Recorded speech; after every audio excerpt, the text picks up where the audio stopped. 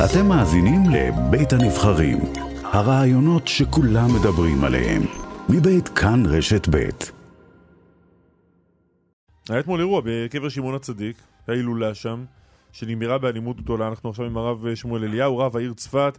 שלום לך, בוקר טוב. שלום, בוקר טוב.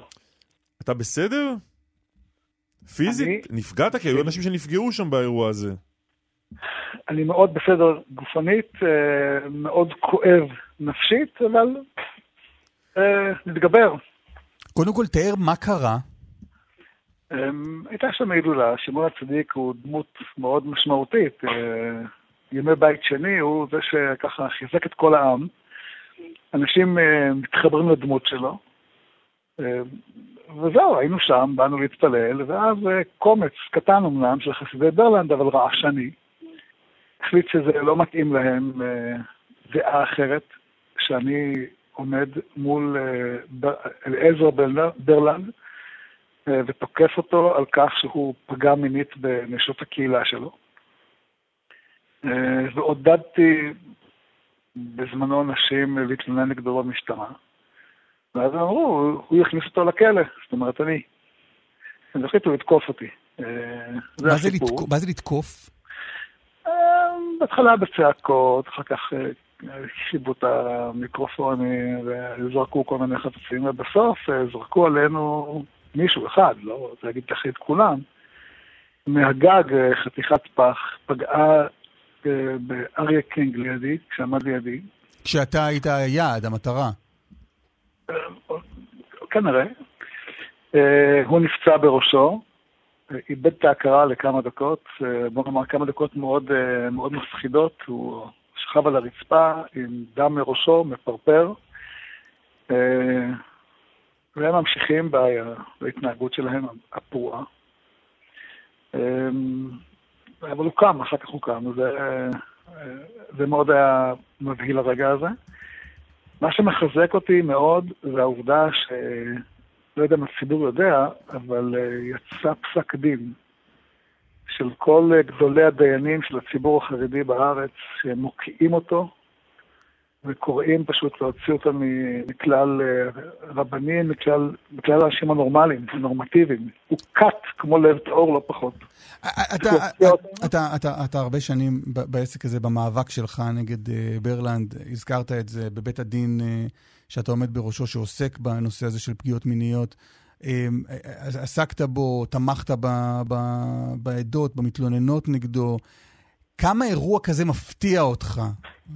כמה במאבק הנגדי של תומכי ברלנד בך, כמה זה באמת משהו שהוא הגיע משום מקום? הוא לא מגיע משום מקום. גם תקופת המאבק בוולדר, היו לנו נגדנו התקופות, גם לפני וגם אחרי שהוא התאבד, לא בווליום כזה, אבל הדבר הכי חשוב לומר, זה לא מה שאנחנו מותקפים, אנחנו לא המתלוננות. הבעיה הגדולה ביותר זה המתלוננות שמעיזות להתלונן ומותקפות. אנחנו ממש אתמול בבית הדין ישבנו במקרה של שתי נשים שהותקפו על ידי פוגע סדרתי, שעמדו להם ללכת למשטרה. הם התלוננו למשטרה, והבן אדם יושב עכשיו במעצר עם כנראה 9 כתבי אישום. והקהילה, בטעות אני חושב, תוקפת אותם. אז אתמול דיברנו עם ראשי הקהילה, והסברנו להם את הטעות. הטעות. אתם צריכים לעמוד ליד המתלוננות, לא נגד המתלוננות. צריכים לחזק אותם, ולתת להם אומץ וכוח, ולא לעמוד אצל הפוגע. זה כואב הדבר הזה. אתה מדבר עכשיו על הקהילה שלו? לא, קהילה אחרת. קהילה אחרת. לבית הדין מגיעים הרבה מאוד מקרים. הרבה מאוד מקרים. אני אומר, גם הרבנים של ידי, הרב ירחי והרב נקר, שעומדים בבית הדין, גם הם הותקפו, לא פעם. אבל תשמע, אנחנו נכנסנו לזה בעיניים פקוחות. אנשים שנפגעו לא בחרו בזה. אבל אתה מצליח להבין איך האיש נשאר כוכב אצל לא מעט אנשים? כן. אתה אומר לא מעט אנשים, אני רוצה להדגיש ולומר, כל כואב לי הלב על אנשים שלפי דעתי הם אנשים זקנים ותמימים, שהוא סוחף אותם, הוא אדם כריזמטי, אבל רוב הציבור היום מוקיע אותו, כמו שרוב הציבור היום מוקיע את ולדר. וצריך לדעת שזה קשה.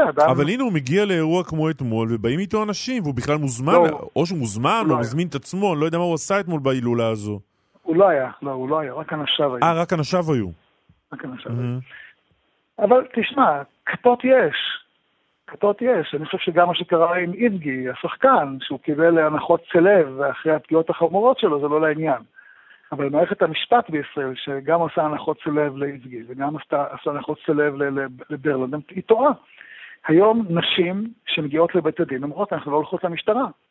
כי תיקים שמגיעים למשטרה, כמעט 90% מהם, לפי מחקר של הכנסת, לא מגיעים לכתב אישום. גם שיינברג יצא ב6.5 שנים מאסר, בבית המשפט העליון ביקר את בית המשפט, למה כל כך מעט? התורה אומרת שפגיעה מינית נחשבת כמו רצח. ככה הגדרה הלכתית. בשיא החומרה והתקיפות מול האנשים הפוגעים מינית. ואי אפשר לעשות להם הנחות. איך זה ששחררו את ברלנד? פעם ופעמיים ושלוש. מה זה ההנחות האלה? מערכת המשפט צריכה בדק בית רצינית, לתשומת לב הנשיאה חיות. כן. טוב, נעצור כאן. הרב שמואל אליהו, רב העיר צפת, תודה רבה. תודה רבה. תודה רבה לכם, שלום שלום.